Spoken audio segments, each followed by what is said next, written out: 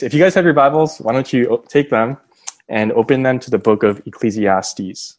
Okay, Ecclesiastes. And if you don't know where that is, you can flip and try to find Psalms, and then you're going to hit Proverbs right after Psalms, and then after Proverbs is Ecclesiastes. And then if you reach Song of Songs, that's too far, flip back, and it'll be in between Proverbs and Song of Songs.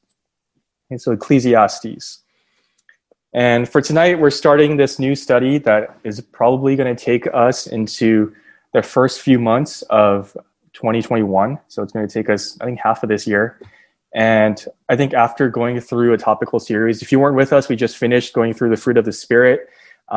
It's nice always, I think, to be back to just going through a single book of the Bible. And also, it's nice to be in the Old Testament. Aside from the Psalms, which we did last summer, and we were in Jonah like a few years ago, but I don't know the last time we were actually in the Old Testament. So hopefully this is a nice change for you guys. But more than all of that, I'm actually really excited to jump into this study because I think Ecclesiastes is a really, really good book. I think it contains much needed wisdom for you guys as college students, for you guys as young people, for us as people living in a pandemic, and just for us as human beings, right? As people who are living in what Ecclesiastes is going to call life under the sun. And we're going to talk about that tonight. I was on Twitter the other day, and I follow like a bunch of pastors on Twitter. That's why I'm on Twitter. But there's this one pastor that I followed, and he like jokingly tweeted, if books of the Bible had Amazon reviews, and he did it for like a few books of the Bible.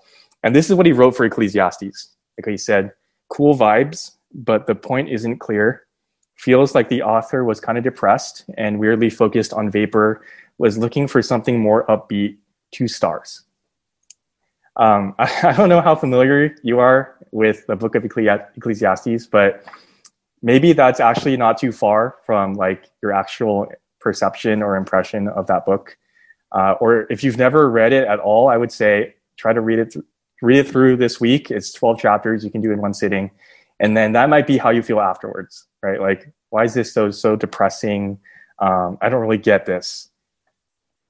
One of the most well-known and important statements from the book actually comes from our passage tonight, and Michael read it earlier. But it's Ecclesiastes 1:2. It says, "Vanity of vanities, all is vanity." And maybe you've heard that before. And like, if that statement is not depressing, then it's at least like not optimistic, right? That doesn't sound very Christian, right? Like, does that belong in Scripture? And as we start out, let me say that Ecclesiastes is a hard book to understand. Okay, there are a number of interpretive challenges, and we're going to touch on some of them tonight as we go through it. Like, authorship is kind of debated. People have different interpretations of how do we even read this book. Certain key phrases like under the sun or the word vanity, or there's like different opinions on what it means.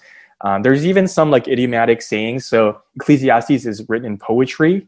And so there's just these sayings that like people don't know what they mean.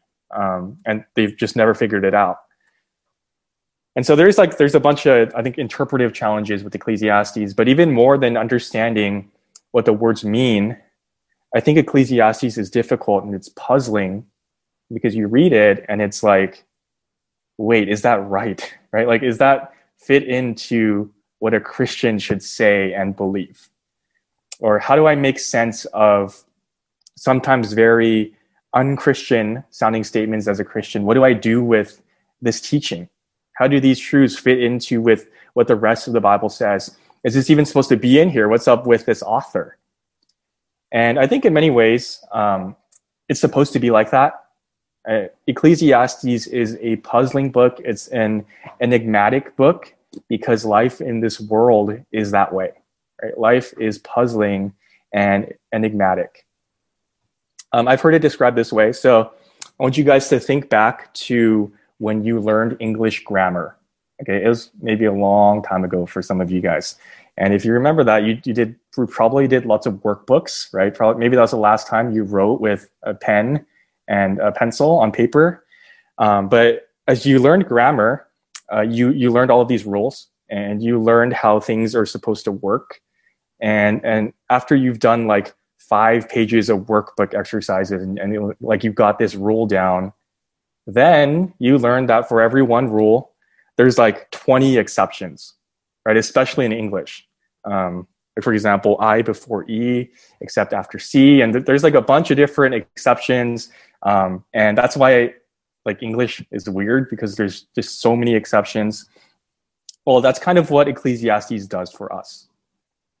Okay, if you have Proverbs, which is, if the Proverbs give us like these rules or these norms, these principles or general truths about how life works.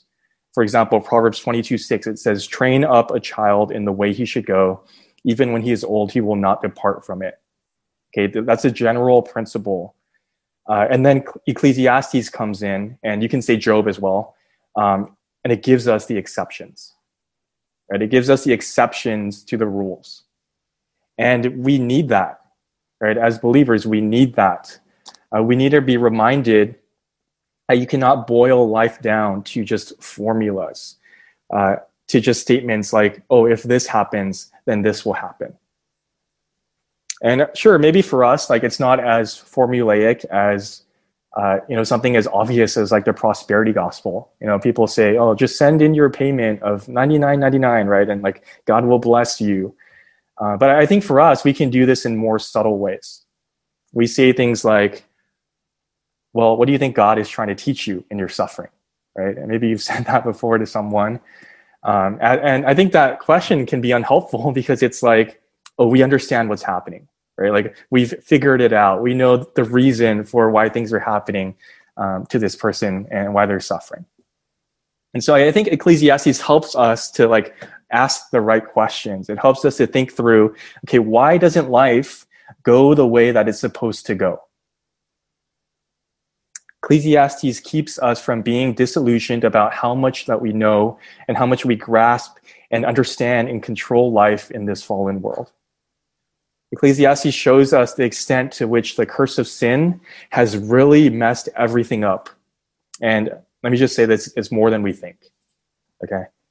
And yet, even with like all of life's frustrations, even with all of our unanswered questions, Ecclesiastes teaches us that we can live a life of wisdom, of faith, of joy in God's world.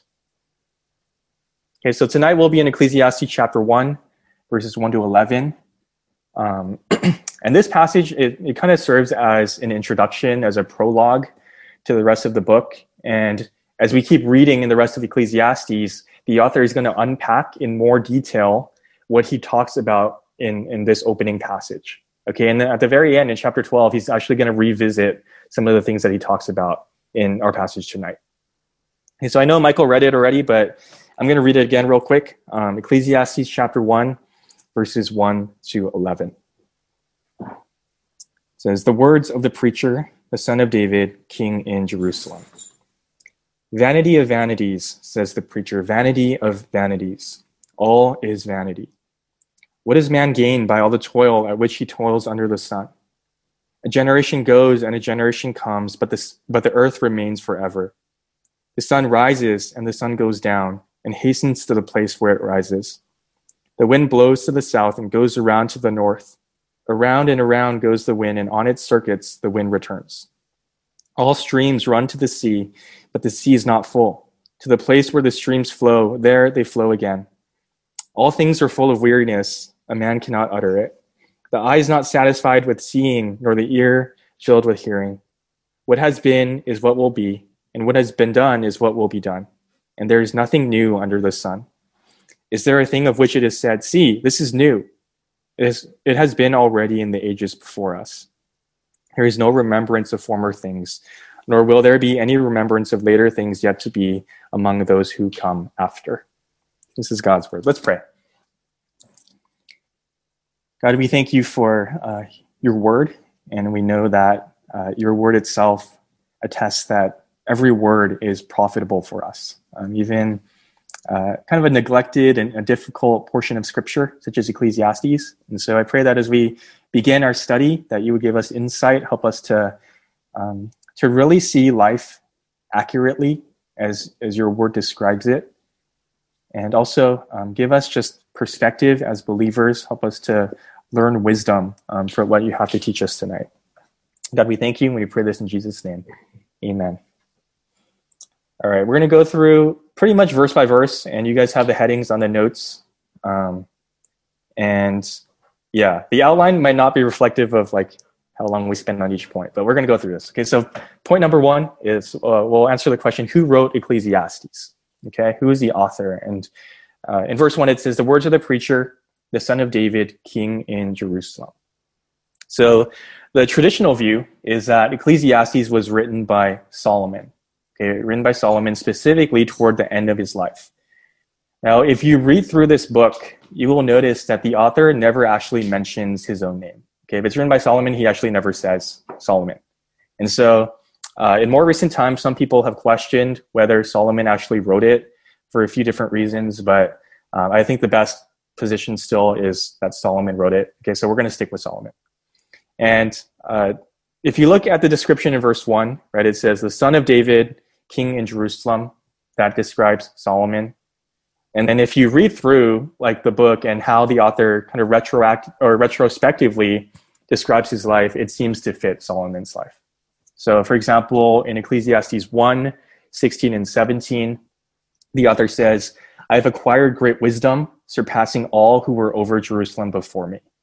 Okay, he talks about having a lot of wisdom. And then in chapter 2, he talks about how he had all this stuff, right? Things like gardens and livestock and silver and gold and concubines and all this stuff. And from the Old Testament, we know this was true of Solomon's life as well, right? He had lots of wisdom and he had lots of stuff. And then just the last thing is if you look at the first verse of Proverbs, okay, Proverbs 1:1, and we know that was written by Solomon because he said so. And then if you compare it with the first verse of Ecclesiastes, there's a pretty apparent parallelism. Okay, so I think all of that is evidence that our argument, I think that Solomon wrote it. But anyway, the more important part, I think, isn't so much to give you proof that it's written by Solomon. But what I want you to take away is that Solomon's identity and his life, it is relevant to what's actually being said in Ecclesiastes. If you guys think about who Solomon was, he was one of the greatest kings in Jerusalem. He had everything, right? He owned the kingdom. Israel was prosperous under him.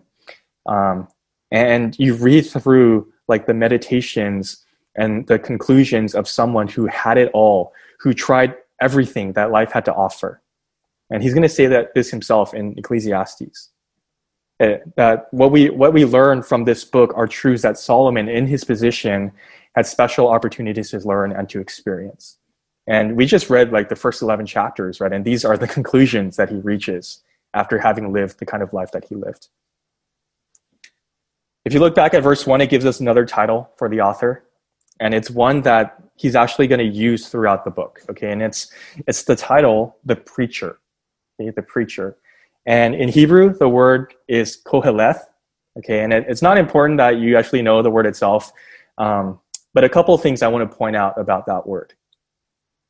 First, that word koheleth, it refers to an assembly or a gathering of people. Okay, an assembly or gathering of people, often for the worship of God. So like a synagogue or a church. And this is actually where we get the word Ecclesiastes. So if you're wondering, like, where does that come from?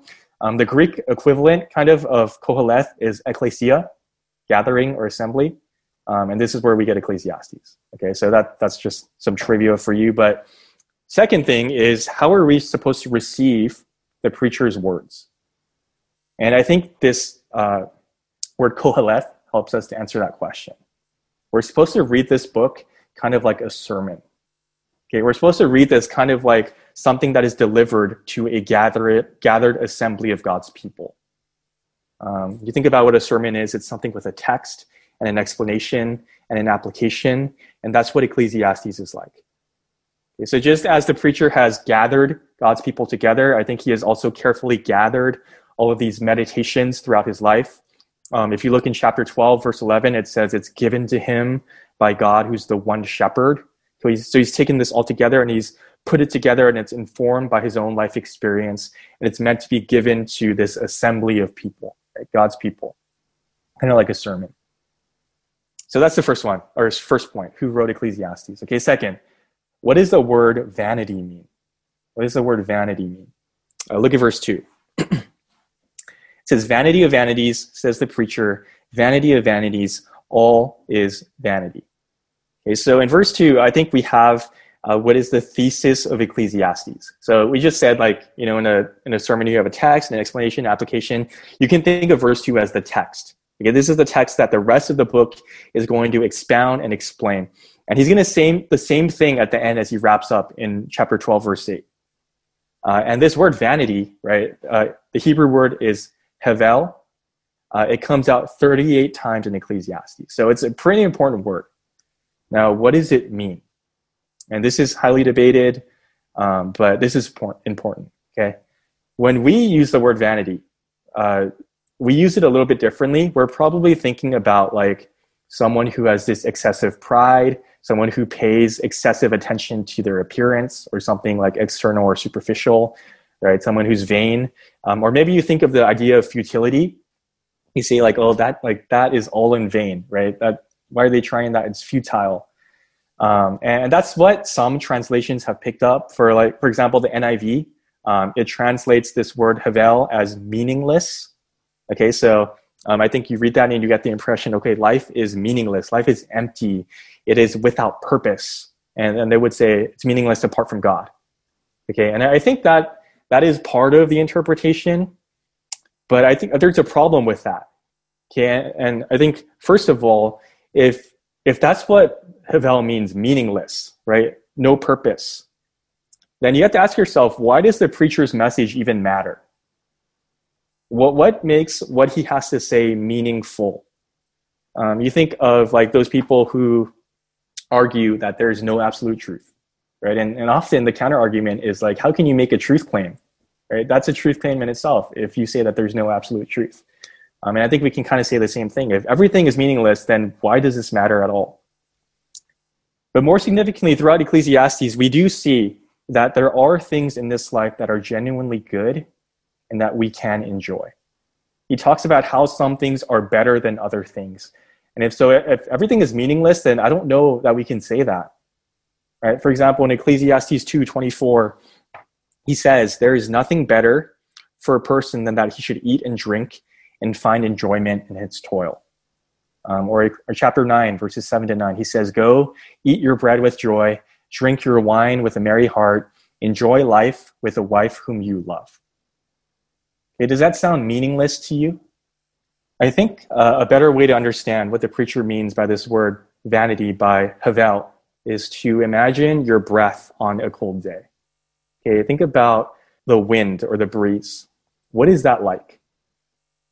Well, you would say that your breath on a cold day, it is short, right? It's fleeting. It's here, and then it's gone in the blink of an eye.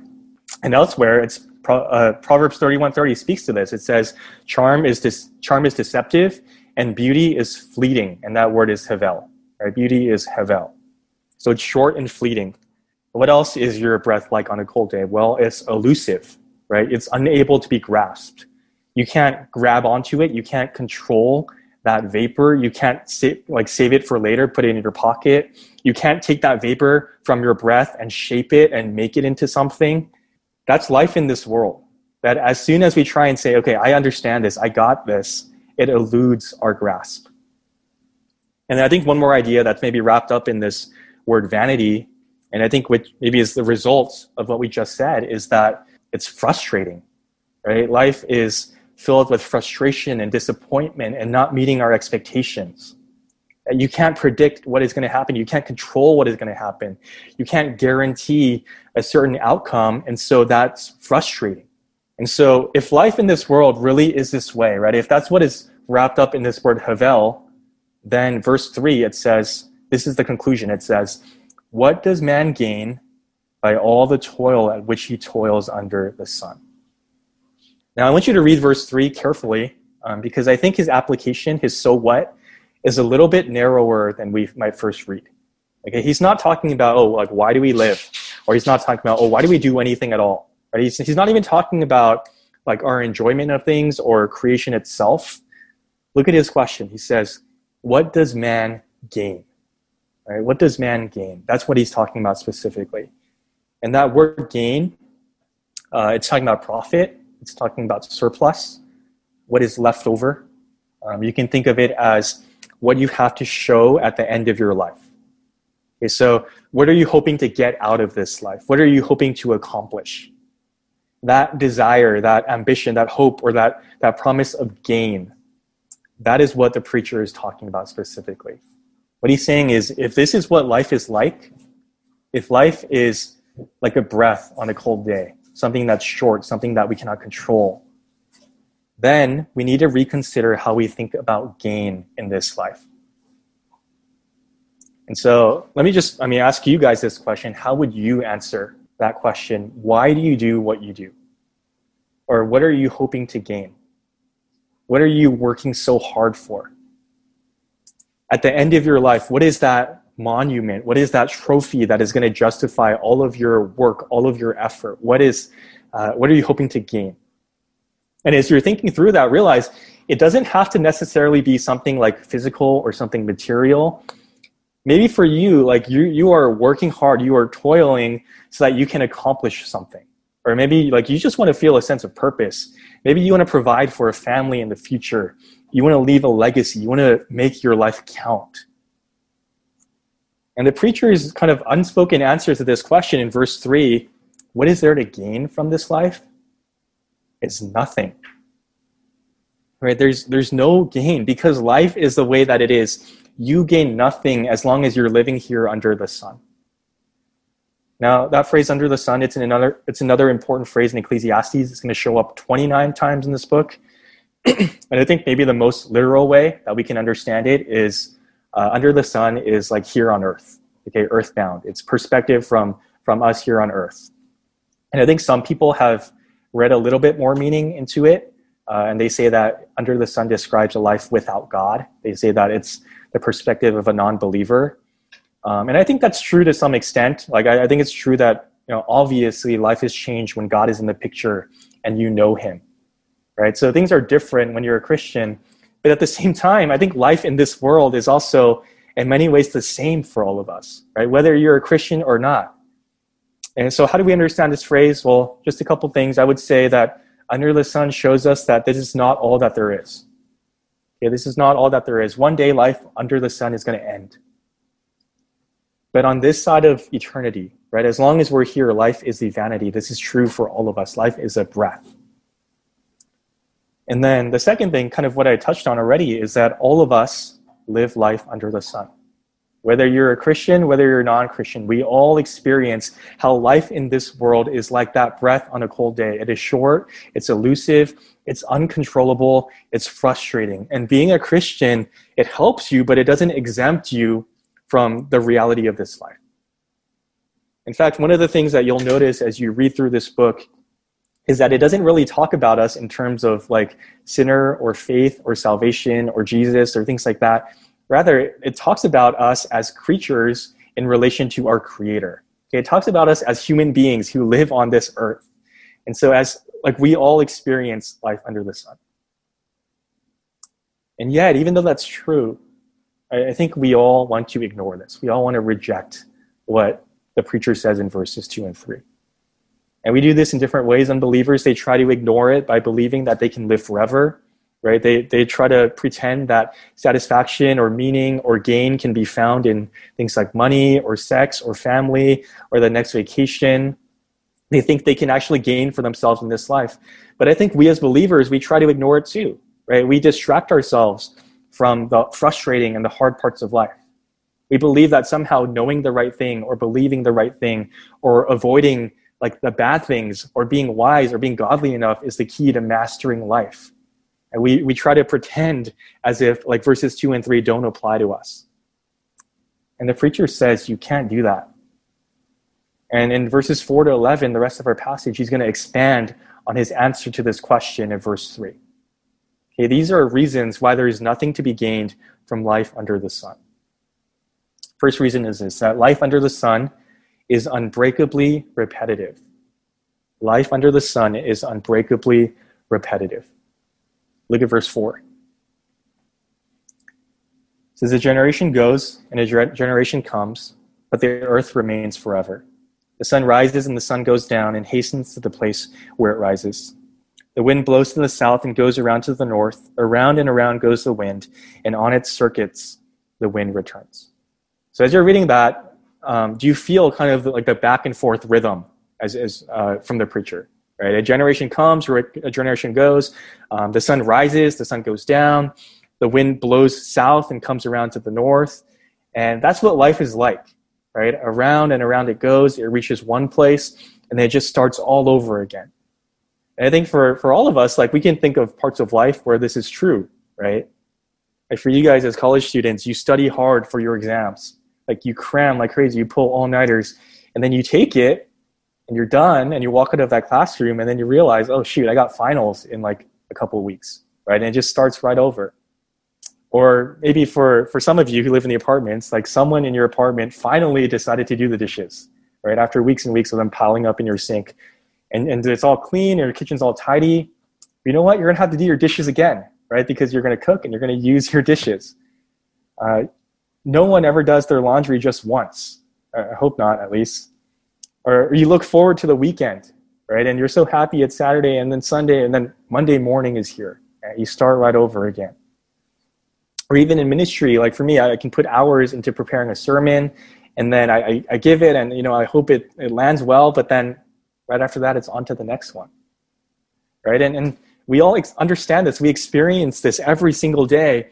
And even though this is this undeniable part of life, we want to reject it, don't we? Because for us, we think that repetitiveness is unsatisfying. It is so boring.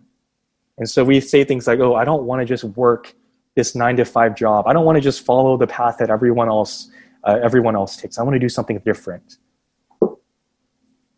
C.S. Lewis, he wrote a book called The Screwtape Letters. And in that book, Screwtape, he calls him the senior devil. And he's writing to Wormwood, who is kind of his apprentice or his protege. And he's giving Wormwood advice on how to get Christians to stumble, right? How to get them to turn away from God. And he talks about this, and he calls it the horror of the same old thing. The horror of the same old thing. This is what he says. The horror of the same old thing is one of the most valuable passions we have produced in the human heart. An endless source of heresies in religion, folly in counsel, infidelity in marriage, and inconstancy in friendship.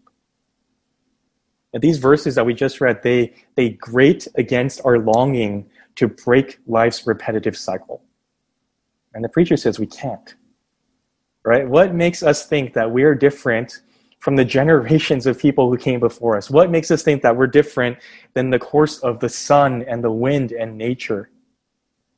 One commentator put it like this. He says, the massive reality of creation thus critiques the aspirations of all those tiny mortal beings who stand within creation as transient creatures. There is no reason to assume that individuals should gain from their toil when creation as a whole does not. Okay, so life is unbreakably repetitive. And if that's not depressing enough, there's more. So next point, life under the sun is frustratingly unfulfilling.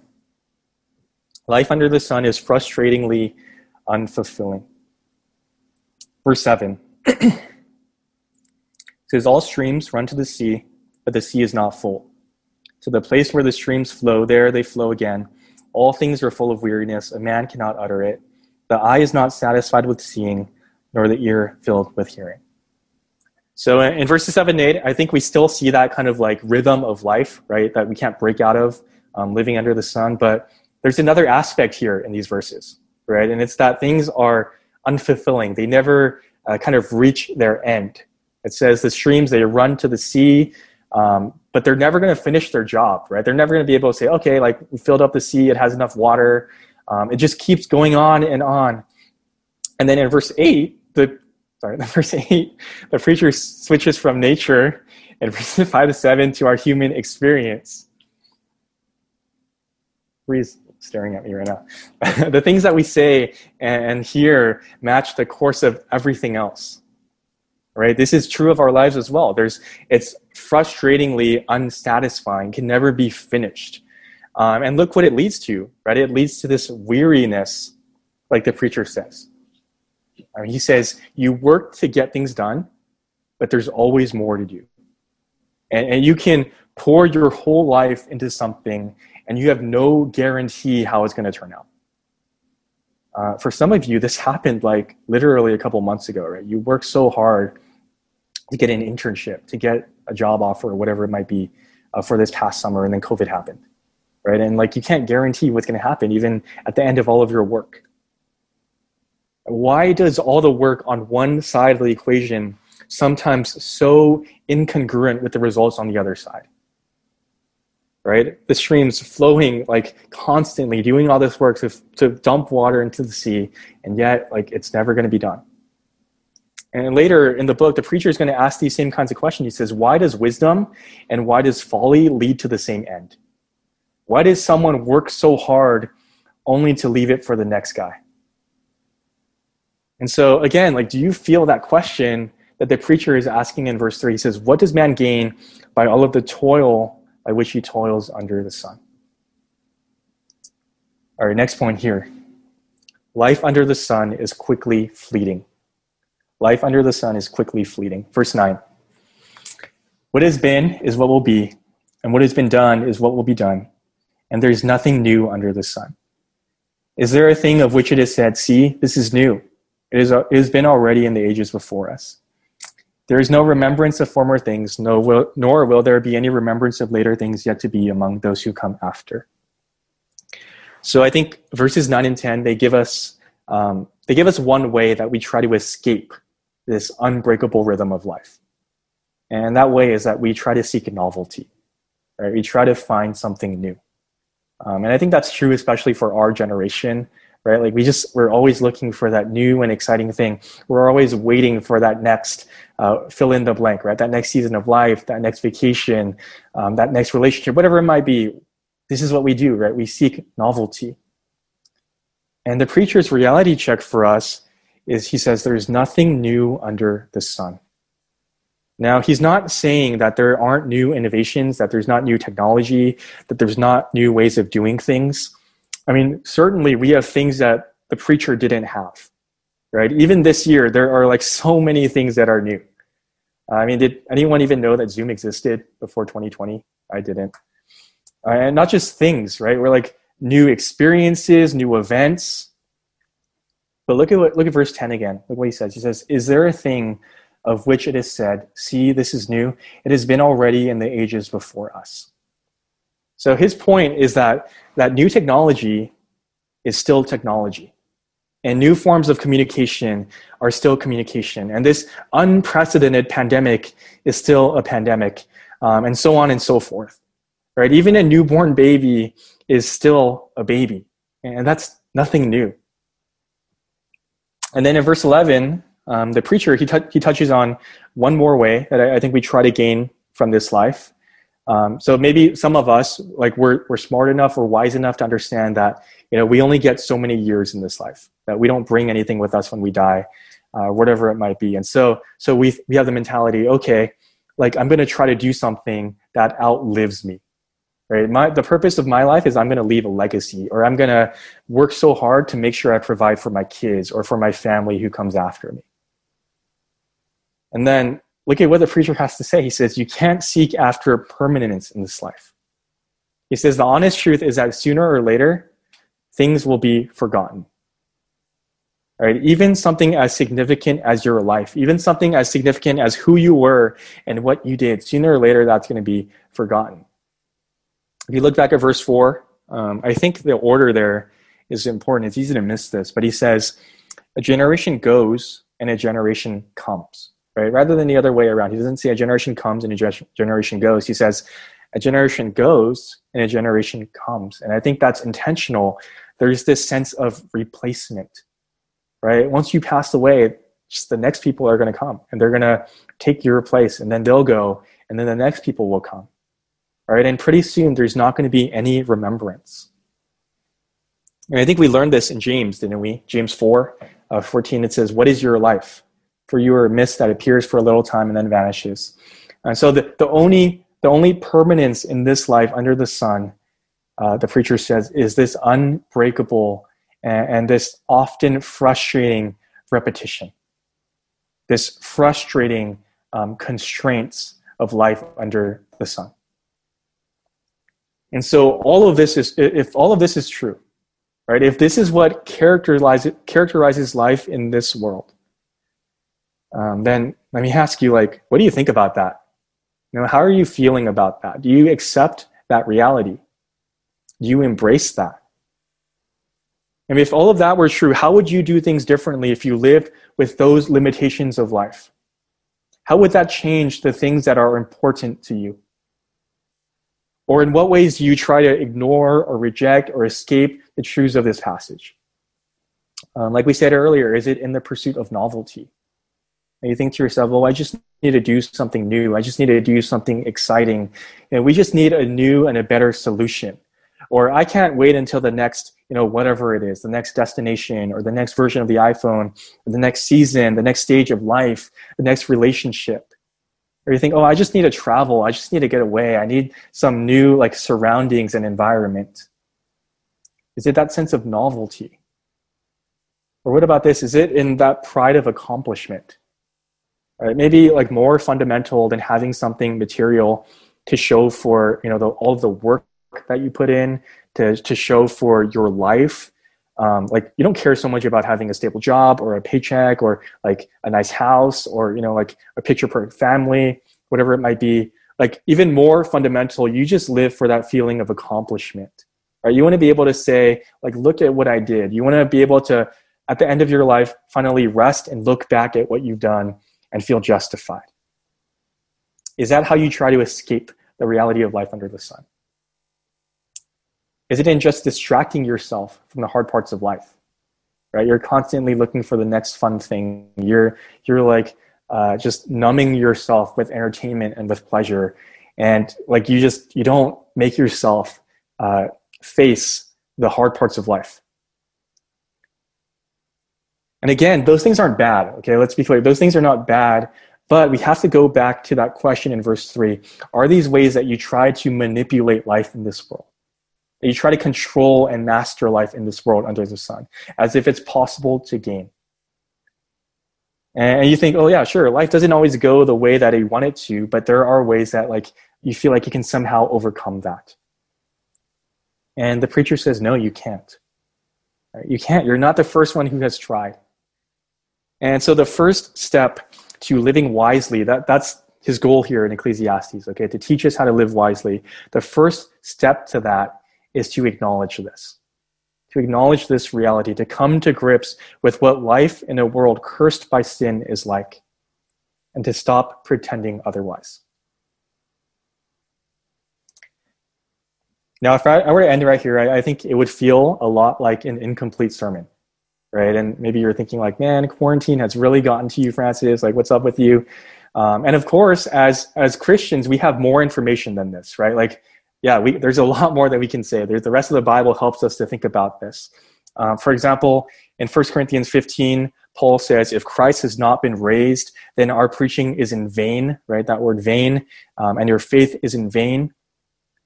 But we know as Christians, life under the sun isn't all that there is, right? We know that there is resurrection. And so Paul says in that same passage, therefore, my beloved brothers, be steadfast, immovable, always abounding in the work of the Lord, knowing that in the Lord your labor is not in vain. Okay, so we have information to complement this with. We know that Jesus Christ does give us purpose and enjoyment and value to our work. We know that in him we find something new life, right? A new covenant. But realize, even in Ecclesiastes, we're gonna work our way there. Okay, that's coming in chapter 12. That's coming in the end. But we're not there yet. And he wants to make us a little bit uncomfortable first. And I think for tonight, I'm okay with just lingering in this a little bit because, like we said, as Christians, we're not exempt from this. Okay, let's not jump ahead too quickly. And so while we're here, how do we apply this passage as Christians? Well, let me just give you 3 quick thoughts as we close. Okay, how do we think about this as believers? The first one I'll call being human. Being human. There is lots of things, I think, that sometimes reveal deeper heart idols, right? And they expose what we really value as important. But there's also loss of that which is genuinely good. Or you think of losing a loved one, and those feelings of loss are, I think, good and appropriate feelings. You look in scripture, it shows us that there is space in the Christian life for experiencing frustration and grief and for even lamenting to God. One author puts it like this. He says, what God created and purposed was legitimate and original good. Okay, he's talking about the Garden of Eden. But to lose this good is pain. There are things worth crying about. To learn such tears for the Eden that once was is to learn how to cry like the wise we are meant to become. See that? This is a good frustration. This is a good lament. Because what we're reminded is things are not what they should be. The way that Paul puts it in Romans 8:22 is that all of creation is groaning to be set free from its current futility. And so the truth of Ecclesiastes 1:1-11 points us back to what God made originally good. It reminds us that we were made for Eden rather than made for life under the sun.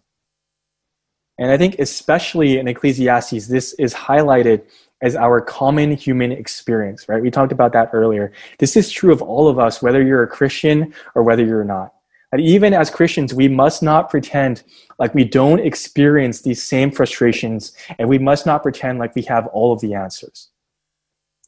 And so I think just one application of this is this changes how we walk with other people, right? We enter into suffering patiently and graciously and humbly. We enter in trying to listen and to understand before we speak. We avoid quick fixes and we avoid giving trite answers. And yeah, for sure, as Christians, we have some answers to give to people's questions. And I would say we have the most important answers to the most important questions. But we don't have all of the answers. And so don't pretend like you do. Right? How life works. We need to learn to relate to others as we seek to share the gospel with them. Okay, so that's the first point, being human. Second, remembering death.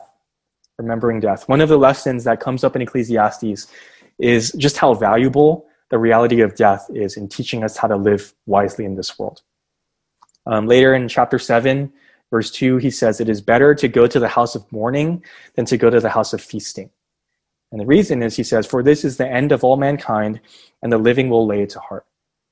And so if you go through our passage again, verses 1-11, I want you to realize and just see how death is so often at the root and the cause of this reality of life, right? Death is what keeps us from achieving the things that we want to do. Death is what brings an end to the best parts of this life. Death is a reason why everyone will eventually be forgotten. Death is a reminder that we are not the center of the universe, right? That nature is more powerful than us. The world keeps spinning even after we die. The sun will still rise. The next person will come and go.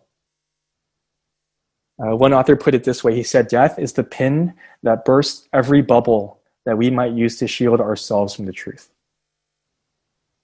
And for us as Christians, we know what's going to happen to us when we die, right? But still, death is that clock on our lives here on earth. And so the preacher is going to teach us that in order to live wisely in this world, that you need to have a right perspective on death. What if instead of trying to cram all of these things into our lives before some unknown future, or so we think, what if we worked backwards? What if we acknowledge death as this reality?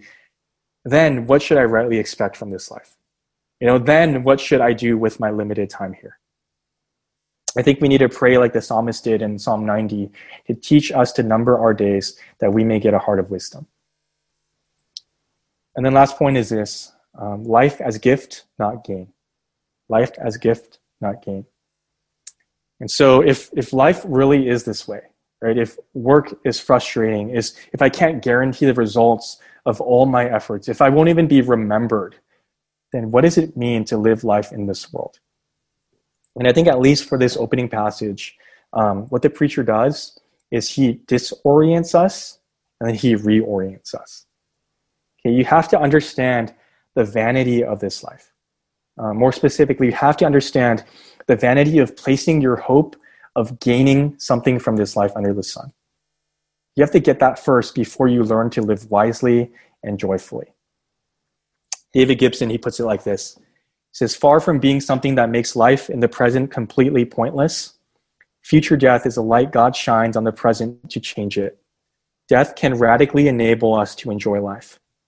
By relativizing all that we do in our days under the sun, death can change us from people who want to control life for gain into people who find deep joy in receiving life as a gift.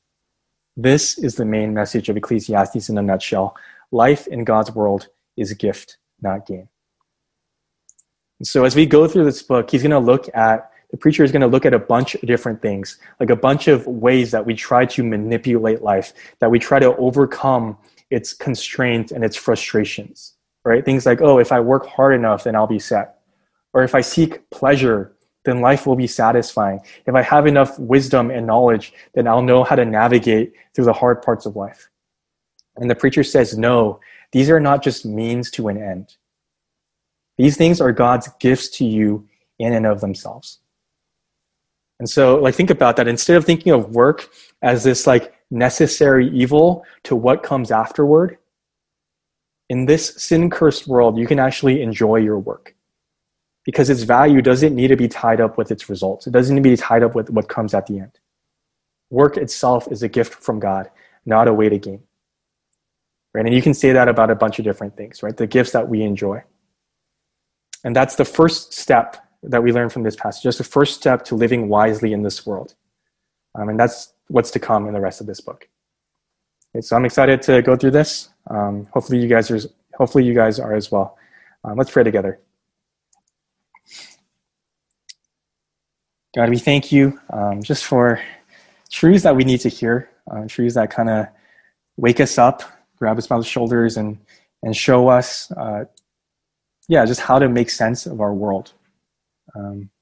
Lord, we know that in Jesus Christ, we do have an answer to the vanity of life, that there is meaning and purpose that we can find in him, that we can genuinely enjoy the gifts that you've given to us. And so, God, along with the wisdom that we find here in this book, help us to live life in this way, to see everything as gift from you rather than trying to get somewhere else. Help us to receive what you've given to us humbly and with gratitude. Bless our small group time. I pray for just fruitful discussions. We thank you, God. We pray this in Jesus' name. Amen.